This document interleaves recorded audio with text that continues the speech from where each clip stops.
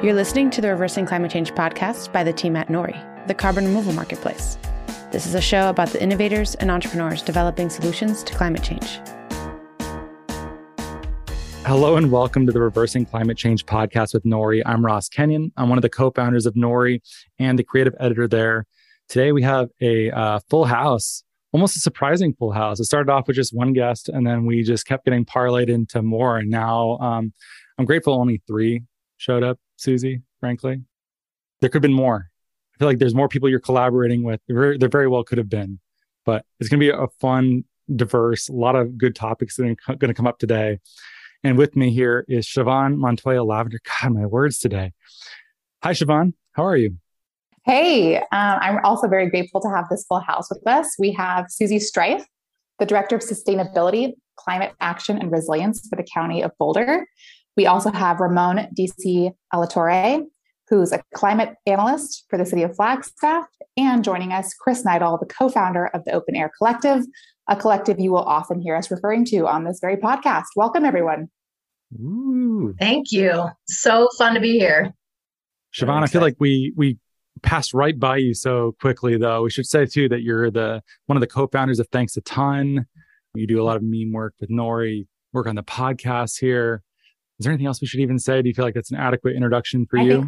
I think that's sufficient. That's sufficient. Let's hear from our guests here. Yeah. So today's topic, we're really wanting to dig into the role of local government. And this is something that you guys have been leading in terms of CDR. For the purpose of our pod, our guests, our listeners typically know about CDR. So if you're a listener and you have no clue what CDR is, please go watch a previous or listen to a previous podcast. We're going to assume a baseline of knowledge here and just jump into some questions about how you're integrating carbon dioxide removal into the local government landscape. And so I actually watched your Open Air talk. Open Air has terrific This is CDR series. It's available on YouTube. We'll link it in the show notes here. Terrific. Always catch them. Always catch the recordings if I miss the live.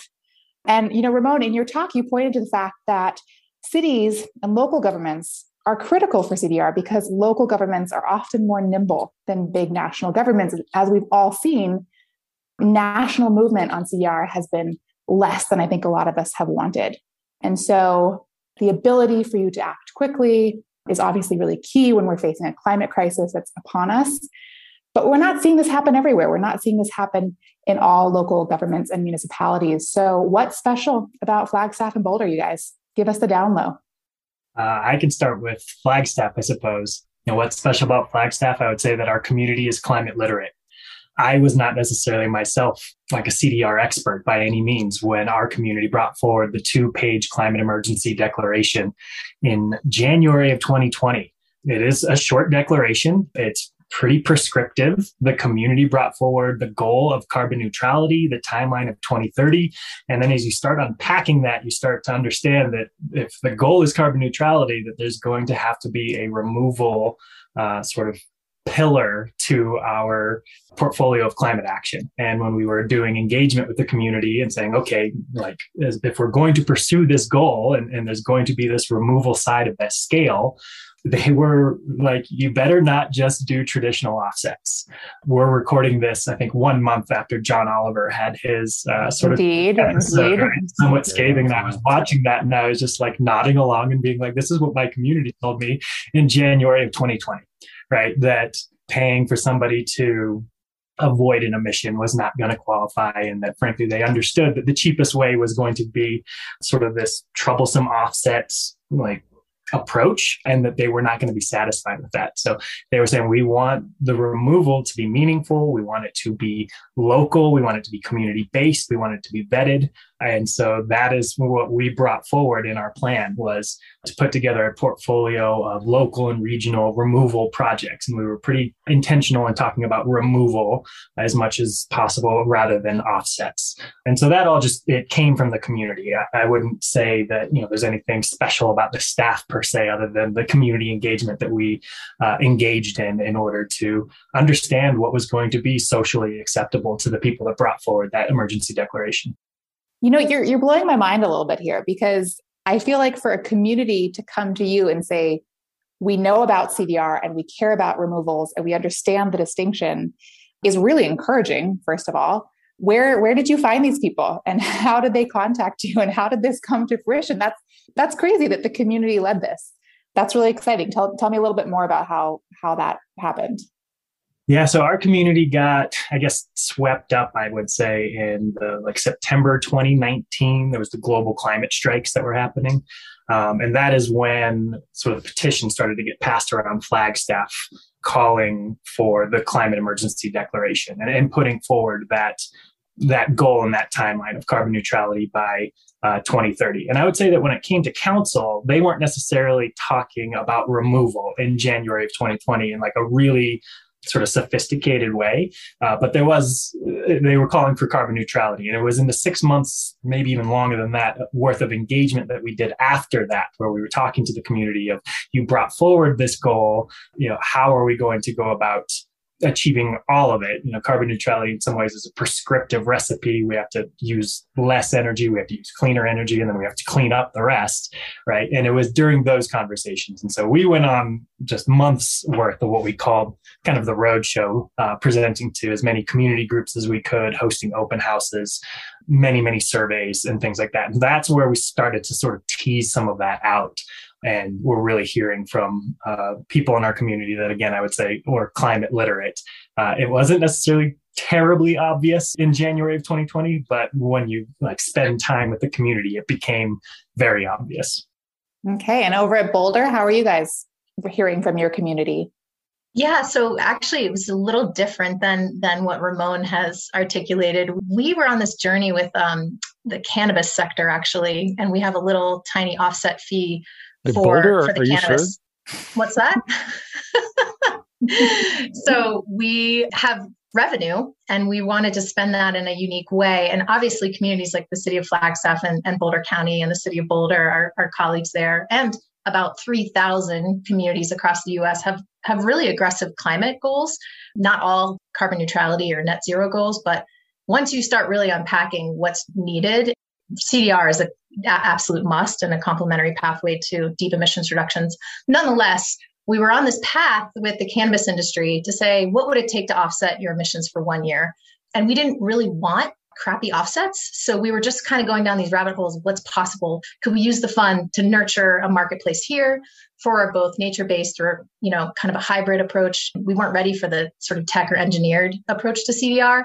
And what was so amazing about that moment was that I was racking my brain. I was going for a hike. A colleague of mine sent me the NORI podcast with Eli Mitchell-Larsen on Oxford offsetting principles. Wow. I listened to it twice. So my hike was a lot longer than I anticipated. And then I came home, wrote the RFP, basically geared towards, okay, if you can't do local projects here, we're going to do as much as we can to nurture the Oxford offsetting principles and really follow those.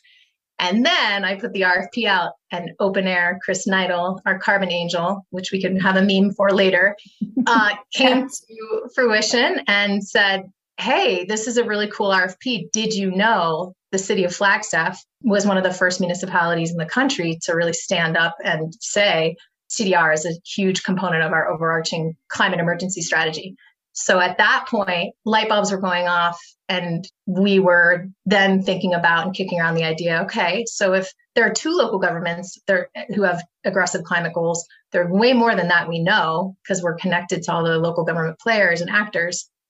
And that's when this idea of more connection to kind of a local government coalition around carbon removal came to life. And we can get into that later. But yeah, so our pathway toward it wasn't necessarily community driven, but now the community is really excited about it because we have all sorts of different opportunities for nurturing that kind of catalytic funding for CDR, whether that's, again, nature-based, we're kind of agnostic, nature-based or tech-based solutions in our region. And we have both a local fund to do that, and now the Four Corners kind of carbon coalition to help foster that too. And I don't want to jump ahead, but I get really excited about it. Just for my own edification, I'm very happy to hear that podcast with Eli made an impact. I think he's very, very smart, and it's a good show and very dense. And yeah. Yes.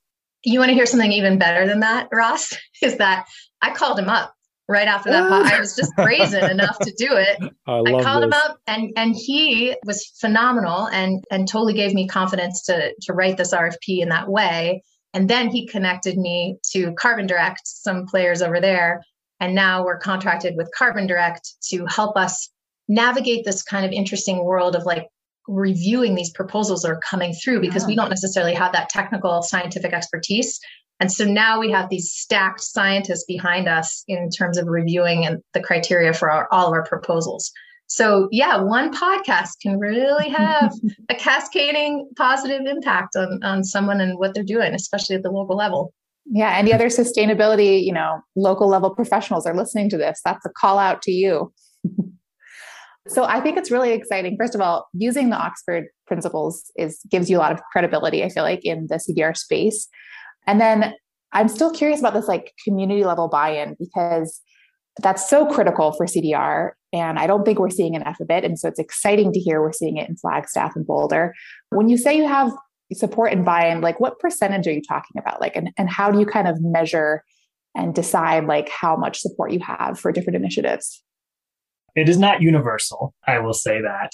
We were also fortunate to have, like I said, a climate literate community that brought forward the Oxford offsetting principles to us as well while we were developing the plan. And so our sort of CDR section of our carbon neutrality plan also specifies the Oxford offsetting principles. And I would say that also provided sort of a launching point for conversation with the community. I don't know that we could absolutely give you sort of like a pulse of like percentages of the community that are like 100% behind carbon removal. Like they look at it and they're like, well, by 2030, like that's only 8 years away. You're like our goal, because it's only 8 years, and we're going to reduce as much as possible. And it still leaves about kind of like 50% of our, emissions remaining. We just don't have time to like drive down further than that. So when they look at it, they're like, what's it going to cost? That can cause some heartburn, right? Of people saying, what is it going to cost to offset or to remove the, potentially hundreds of thousands of tons? And it's like, yeah, that could be expensive. We're trying to like work on a process and catalyze some local regional projects that, we want to start in 2022 so that they can grow into something by 2030. And that could potentially be a different story. So it will still give people heartburn, even when you're thinking about the sort of climate literate community that we need to do both things simultaneously. It feels like every time I start the conversation, there's a little bit of that side eye. Like, are you talking about the John Oliver style? Talking about something different. And then when there's that opportunity to just have the conversation and say, no, we're talking about something different, you can kind of see almost like the tension or the combative sort of attitude that's just like in their body language melt away a little bit and be like, well, I'm glad you're talking about that, but it still sounds expensive. And so, all of that is true. And I would say, it creates just fertile ground for really good conversations. And that when we go through sort of all of those layers, we usually come away with at least like some grudging support, if not full-throated support. And I'd be interested in your perspective, Chris Neidl, because you have built a team of activists all across pretty much the nation for this stuff. And I've been really inspired by the people that you send to me that are Colorado-based, that are having innovative ideas or just citizen support. So love to hear how you've concocted what you have through Open Air. Yeah, I mean, I find that we're at a phase now where the climate emergency has broken through the sort of environmentalist wall, I guess, in terms of sort of assumptions about, what solutions must be like and what people are like and how society should be organized. And now it's been mainstreamed as real climate emergencies are happening, as Boulder knows, all too well.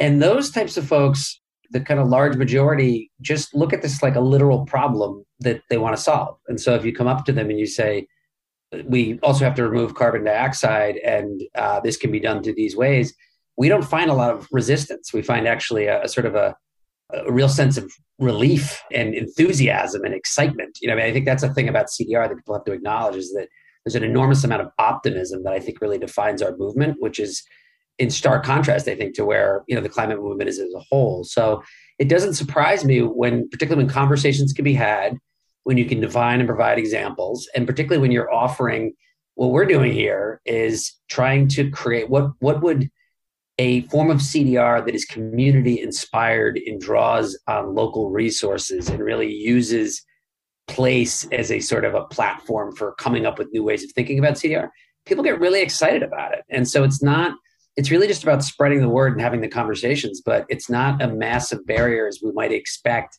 if you were to just sort of look at it through the filter of environmentalism. So I think there is a lot of curiosity and a lot of excitement about it. Yeah, and I think open air has really always led the way in that kind of both and attitude. And I see that coming from Boulder and Flagstaff as well now. Even with that attitude, have you hit some hurdles with, I know oftentimes environmental groups can even be suspicious. And so have you hit any hurdles with people saying, we just don't want to focus at all on offsetting? Or have people been pretty open to the idea of quality removal offsets?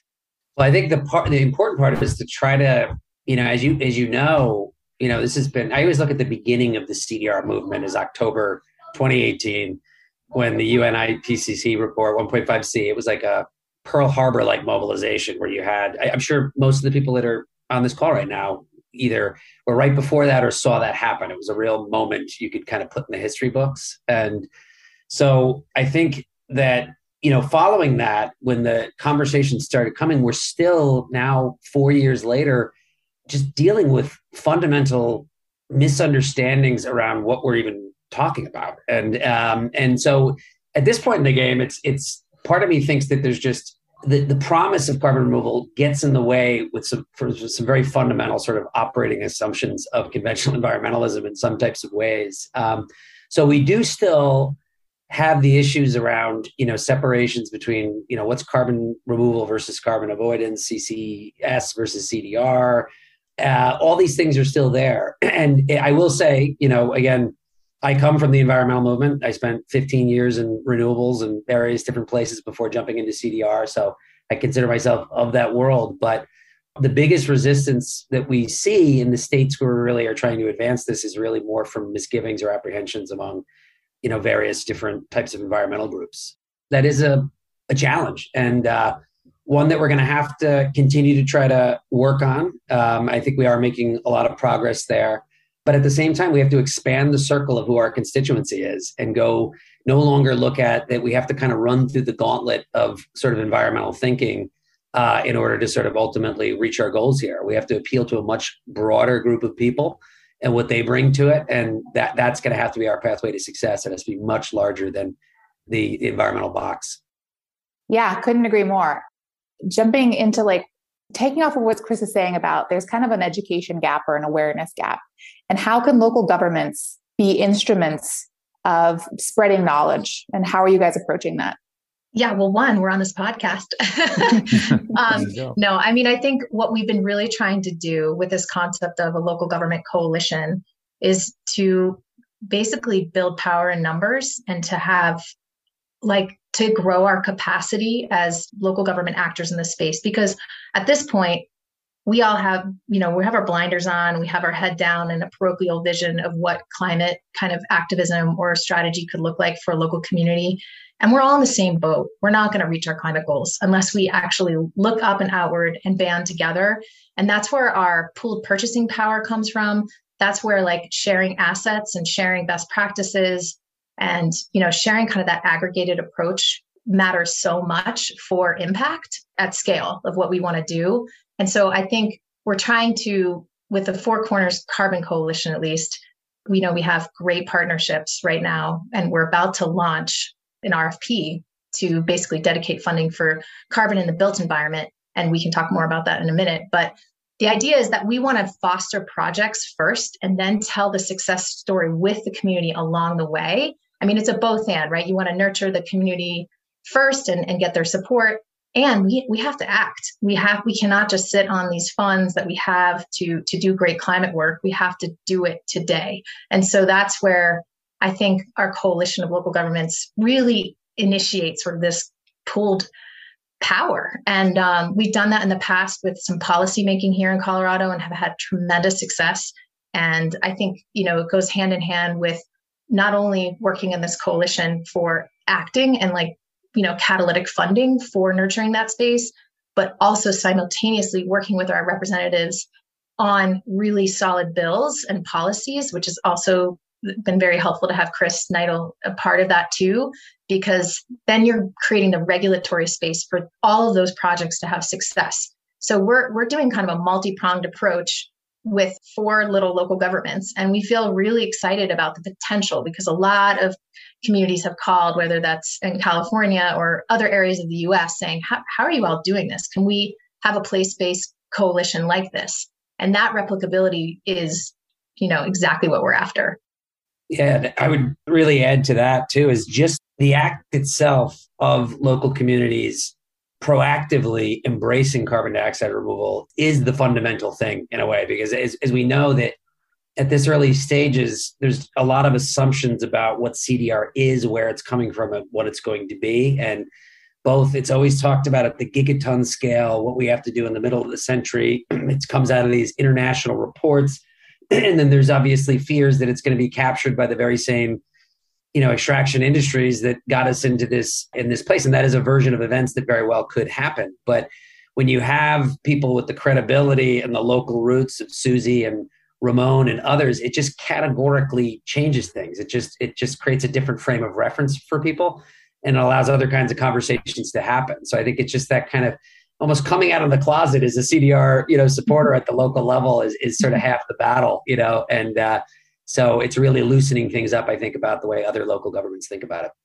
I don't think many people listening know much about how cities work. I mean, most of my understanding of how cities work is David Simon derived. I'm not sure how applicable that is here, but very useful resources as far as educationally speaking. But I'm sure people listening have experience knowing about VC deal flow. They know about carbon removal entrepreneurs and how they think. We've talked to national level policymakers, but I think a lot of what does a county commissioner do? What do some of these offices do that I see on the local ballot? I find I am baffled by some of this and exactly how it all fits together. What is unique about operating at this scale? And does it make anything new or interesting more possible than other ways of seeing or at different scales? I'd love these two guys to give the majority response to this, but one thing just to set it up, as a solar guy who came to this, what's often not understood among activists when they're talking about climate and big picture challenges, you can set a big aspirational goal and pass a law that says by 2050, we're going to be here or this type of thing. But as a solar guy, I couldn't tell you how many times the fate of whether or not solar would happen in New York City, where I came from, was really left in the hands of Bob on the 3rd floor of the Department of Buildings. It's really these nitty gritty things about getting these technologies into the world happen at a very local level. And so there's a whole other type of advocacy that has to happen in the bowels of regulations and codes. And you have to understand the city manager's imagination around that. And it's really about just keeping things going. And so it's a whole other kind of thing. It's not poetry. It's all prose. And so I'll just leave that. That's my experience. But Susie and Ramon can really speak to it from an internal perspective. You're spot on. And I love this question because I think we've had just 10 proposals come through for our Climate Innovation Fund, where we called for high quality CDR projects with both kind of landscape resilience components to it and the co-benefit component called out and community kind of outcomes. And what's so interesting is that our land use department, our community planning and permitting department, had to review 7 of the proposals. And some of them were biochar, some of them were tech. And it's okay, how do we actually operationalize these here? Do they have principles of do no harm? Are they having co-benefits for our community? What are the sort of, biodiversity benefits that we would get out of this? And it was a big team effort. And so it is about kind of the local policies and regulations that would allow for carbon farming practices or regen practices, et cetera. How we want our community to have those co-benefits of climate stabilization, in addition to the benefit of cleaner air and, the other CDR benefits that we could kind of materialize. So I think it really does matter. And Chris has been really helpful in us understanding, if it can happen here and we can kind of replicate that model again to other communities of what is needed on the permitting side to make mobile biochar a true application in a local community. We have a ton of fire worry here all the time. And we have a lot of slash to deal with. We have a lot of tinder in our forests. And so these beneficial outcomes of both CDR combined with fire mitigation, that is real to a community who just experienced the Colorado's worst wildfire, or it's not even a wildfire, it was an urban firestorm, with $1 billion in damage. So I think that we are starting to understand these local applications and just, we're the first responders to the climate crisis here in our community. So we are very, very aware of where those co-benefits can actually truly matter in terms of application for this stuff. But Ramon, I'd love to hear your response too. Gosh, I feel like I just have a big echo to everything that's already been said. Susie, one term that we've started using that you might like, liability biomass, is what we've been calling. Not heard that one. Not even just because there was a time where it was called no value biomass or something like that. And they're like, no, it's worse than that. Negative value. Yeah. That's amazing. I'll have to start, playing around with that one. Taking care of the liability that's just kind of laying on the ground. It's those kinds of things. I like the first responder sort of image that Susie brought up. And, I think so much of what can be done, there's a slide in a presentation we give where we talk about one of the roles of local government can just be shifting the narrative by having sort of the courage to talk about it and to just unpack it with people. We have time with people. That's something that you can have as local government. And perhaps one of your most valuable resources is just sort of that time and the ability to give that to the community and to receive that from the community. So just kind of lets you get down, as Chris said, to the nitty gritty. And you can do that interdepartmentally as well. But, it goes from being at that 30,000 foot level to the 30-foot level and figuring out how to do it locally. Yeah. And if I could add one thing that both of you just brought up that I think would both, Siobhan and Ross would appreciate, is that the way I look at it is it's almost a corollary to what Klaus Lochner and Greg Nemeth are always talking about when they're talking about modularity and distributed technology. It's not for a love of small things. It's not, can easily be confused with the sort of small local fetish of conventional environmentalism.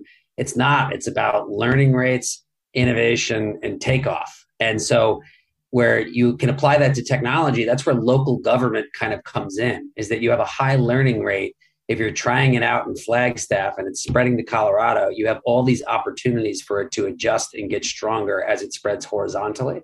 So that's one of the really key things. It's not cute and symbolic. It's really getting the thing going fast and then evolving it by replication across many different local governments, where the large governments, federal governments, are slow and unwieldy. And there's not a very high learning rate when you're talking about operating on that level. So we talk about that metaphorically, but I think there's literally something to that, actually, about how local governments innovate around policy and spread them. Yeah. And so what happens when you take that kind of small, quickly replicable kind of local government model and you bring it into a coalition? Let's talk about the Four Corners Coalition. First of all, you want to introduce that and then how it came to be. And then how has the Four Corners Coalition enabled you and how has it made it more complicated? What a great question. Well, the Four Corners Coalition, Carbon Coalition, really launched because this is a partnership. You can tell that we have just a team mentality here. And so when Chris connected us at Boulder County to Flagstaff, we just realized that we really want to invest in catalytic funding. And again, I keep using this kind of word of nurturing the market because when we put out our original RFP, there was no market. There was no response. There's very little supply, as we all know, of high quality carbon offsets.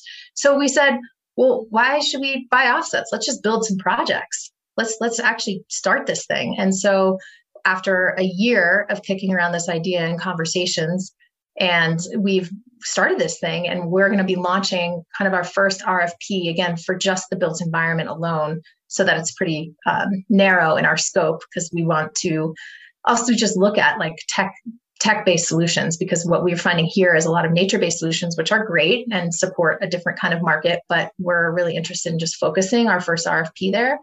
And then also adding some crowdsourced funding on top of that for, again, more to this being able to leverage what we're putting in from the local government perspective with some private sector and philanthropic funding to actually catalyze something a lot bigger than what we could do and source alone. So it's a pooled kind of purchasing mentality, and we have a fiscal sponsor to host us. So it's not just all of us on our own with complex contracts. So it's very clean in how we're operating.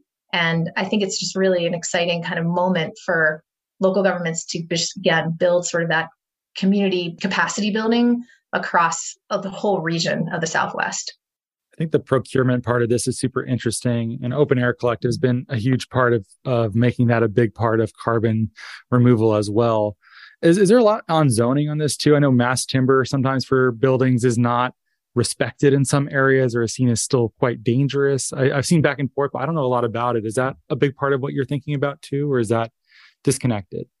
Well, I think for this RFP, it's even narrower than the built environment. It's actually specifically around CDR and concrete, which anybody who spends more than 5 minutes with me knows that is a full-blown obsession of mine of making that happen, because I think it's key to ramping up a lot of these technologies by linking them to the most common building material in the world with a huge carbon footprint. So, but to your point there, with some of the state level stuff where we are looking at CDR procurement, we do think that mass timber construction, particularly in places like New York, where we have to really look to the built environment to do a lot of storing, given our lack of geological storage assets.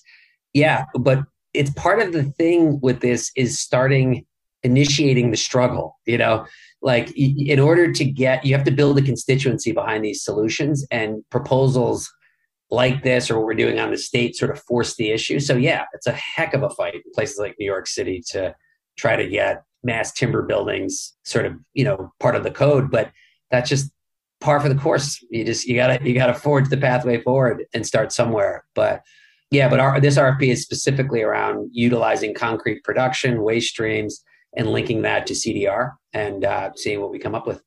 I was hoping the NAU Lumberjack would have more of an opportunity to shine there, but maybe less so given all that. Next time. Yeah. But I think what some of the story, to answer part of your question, the challenges and obstacles and things, was actually that process of narrowing, right? When we first started banding about this idea, it was like, well, let's just put out something like really broad and see what happens. And that's actually kind of what Boulder did in the story that Susie already told, where they were somewhat underwhelmed in terms of the responses they got, right? And then it was do we just come to the built environment specifically, or do we go even more narrow and concrete? And that was a process with all of the partners trying to figure out how do we want to approach this? And when we think about replicability, we imagine potentially another group of local governments coming together and coming to a different conclusion, right? And wanting to maybe do an RFP where they put it out specifically for biochar, or they are in the built environment, but not necessarily specifying concrete, right?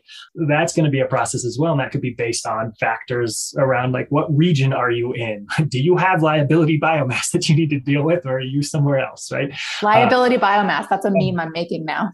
Excellent. But it's kind of that thing where there's both just real opportunity there, and being able to kind of look at each other and be like, concrete? Yeah, concrete. That's the direction we want to go on this one. It also clarifies. And I think that's really valuable, but it does mean sort of more conversations. And anytime you're sort of just adding those layers and adding more process, it also complicates, right? So it's that kind of constant tug of clarifying and complicating. I think one of the things that we had to decide upon was how many communities do we want to be a part of, kind of our core communities that are going to be reviewing proposals, and how many cooks do we want in the kitchen, if you will. The bigger it gets, potentially the more attention it gets and things, but then also the harder it is to oversee and manage and facilitate. Can we bring on more communities during sort of what we're calling the multiplier phase, very much borrowing from sort of approaches that the solar industry has used in the past. But, those were, again, some decisions that we were all making as we were having conversations with communities, and it felt like 4 is probably about right. We can probably get on a similar page, and when we review proposals, decide who we want to move forward with. But, all those types of things became just decision points in the process that we were working on that both had their pros and their cons. Yeah. Chris, is this the Stripe model, but in local governments? How would you say that this is a pretty exciting initiative? As far as I know, it's the first one that's happening in the US. When I think of a model like this, I certainly think of Stripe and I think of Frontier. Talk to us about how you helped kind of design this RFP and this model.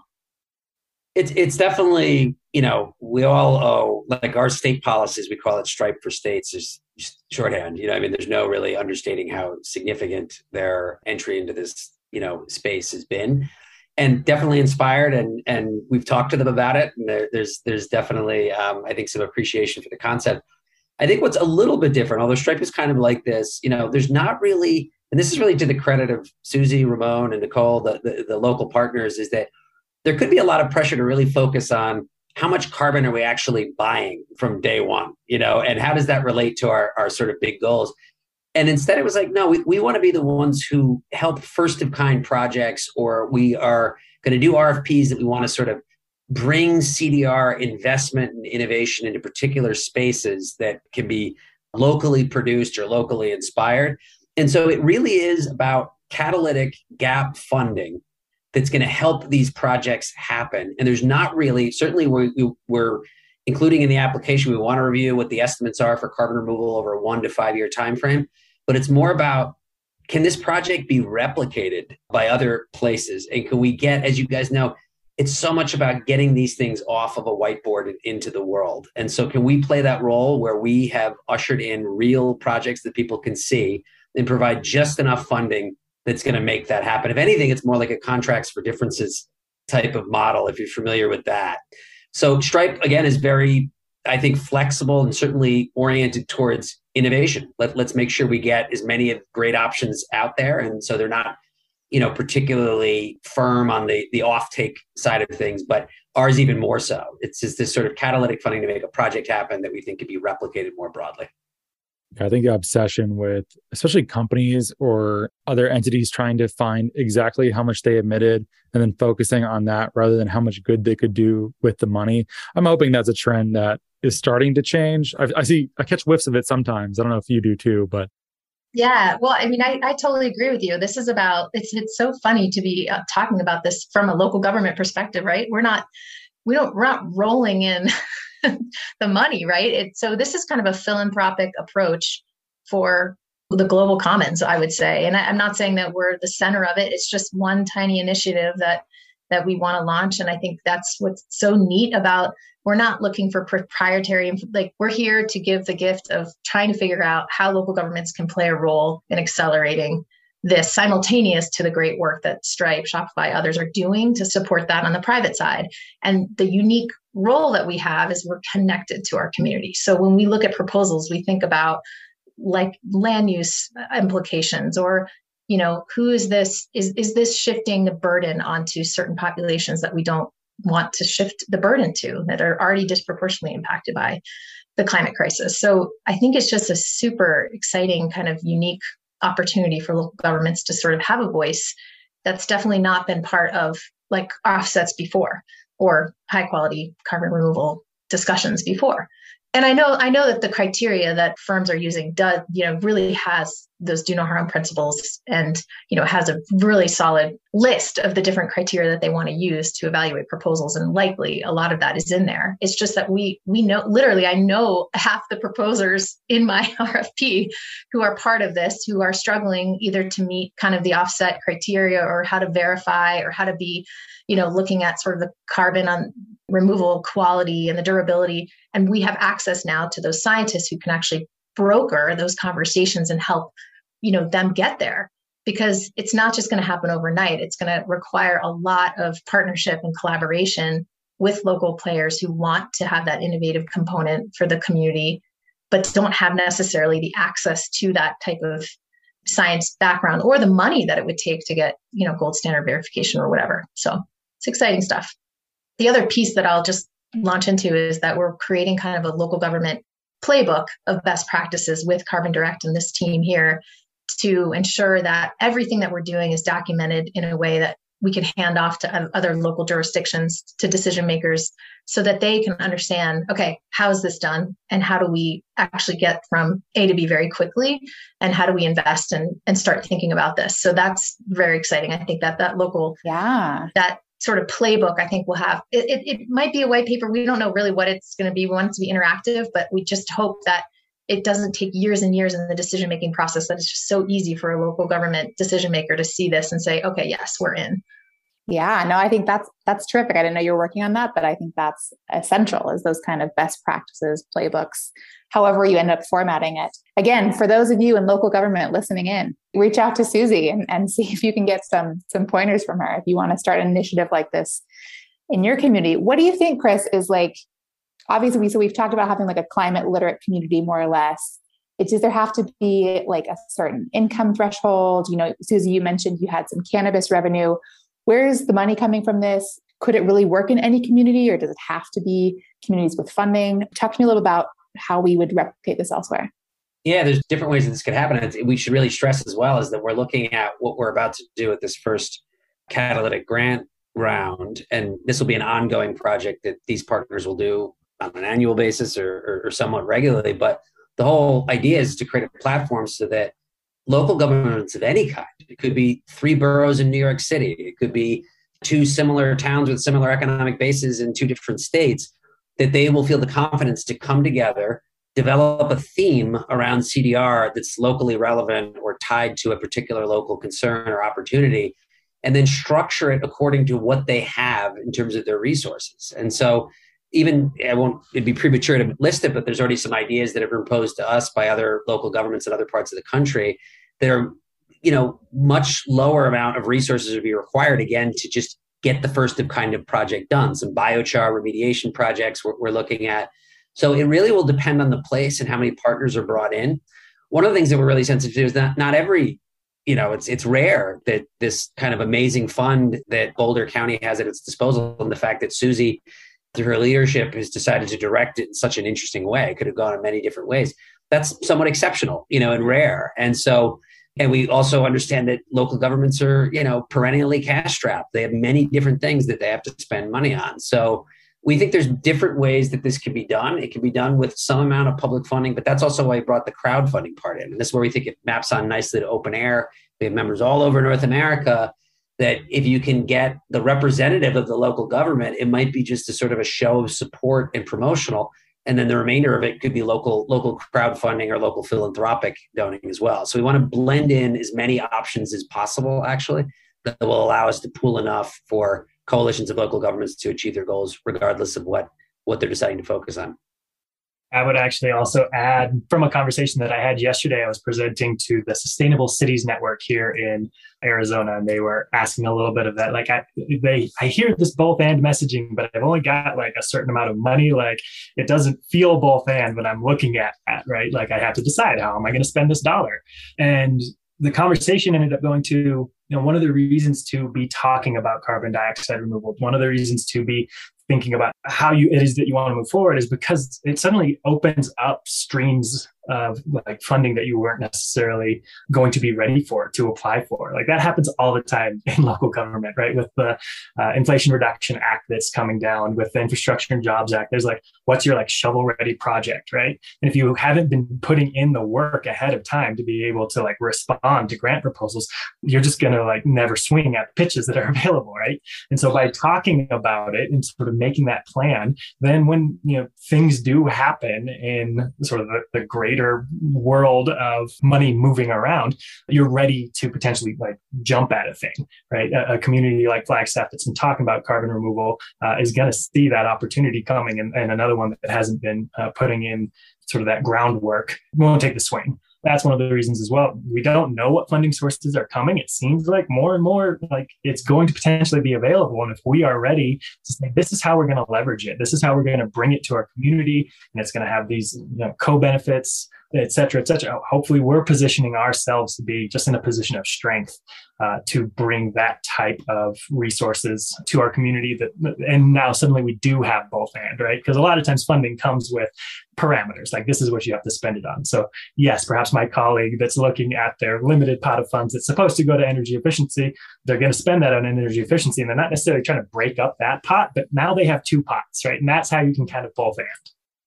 I like it. You guys, this is really interesting. How can people follow along? How can people get involved? If there's people from Boulder, people from Flagstaff listening, how should people reach out to you? I can't remember the name of our URL, Susie. We're so scrappy. I bought it so long ago. I obviously will edit that part out, but I actually literally don't have the. Go look it up and we'll cut it in. Hey, it's a funny moment. Leave it in, but it's in the show notes now. We'll make sure it's in the notes.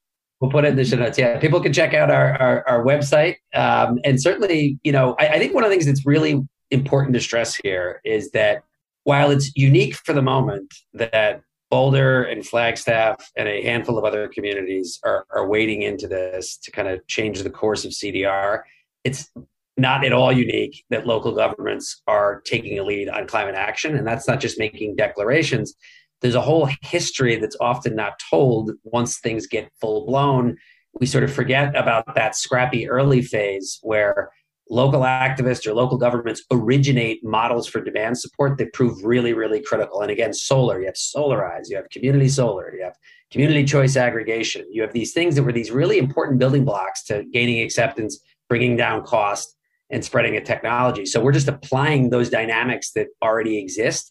And to link it to the point, like the networks that both Ramon and Susie have with their peers in other local governments in the region, and they're always swapping notes because they're trying to solve the same problem.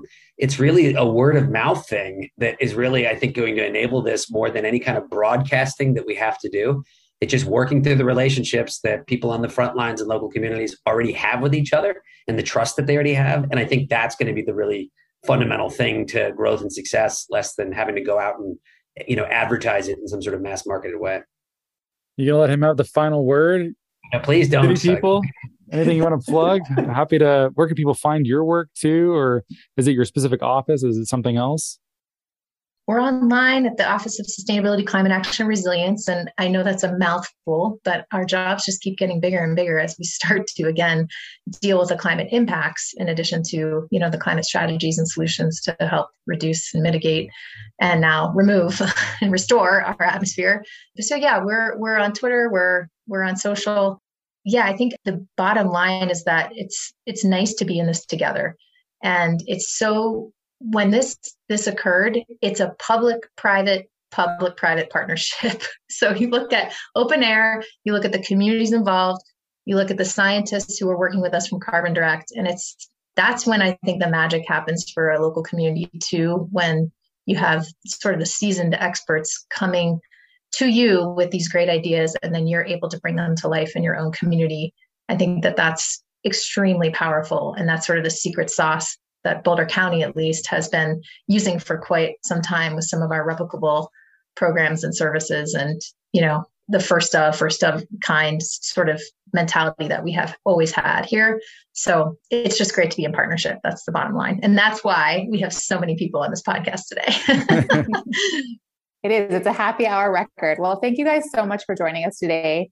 Flagstaff Sustainability Office is how you find us on the internet. And one of the things that's exciting about this collaborative coalition type thing is that I think you just also get more attention than if you were trying to do this by yourself, right? Like us trying to do something without Boulder County, attention is currency, right? And so I've been getting so many more of those kind of like cold emails ever since we've been working together, and it's great. And I love talking to people about it and would be happy to do so. One thing I'd add too is that if you are a listener of this show and you haven't found exactly where to plug into carbon removal yet, Open Air Collective is also a really fascinating Plus community. one. It's I'm sure you would welcome them with open arms, hopefully, Chris, unless I just open the floodgates of people that you're going to gatekeep on them. Okay, it's good. Come on in, folks. That's the name of the game. You have to be willing to be on Discord, though. I feel like that's my biggest why I'm not more participatory. I've tried to get Siobhan on there twice, and there's some kind of weird gremlin that is just following her around Discord. It just doesn't like Discord, I think. And like my life's on Slack, and but I'm a supporter, and there's just a lot of people doing great work. So please do check it out, everyone. Thank you guys so much for joining us. Thank you so much. Listeners. That was really fun. Yeah, it's our pleasure. And also, if you're listening, you can help the show by giving us a great rating and review on Apple Podcasts or Spotify. Send this to a friend who might enjoy it. And thanks so much for listening.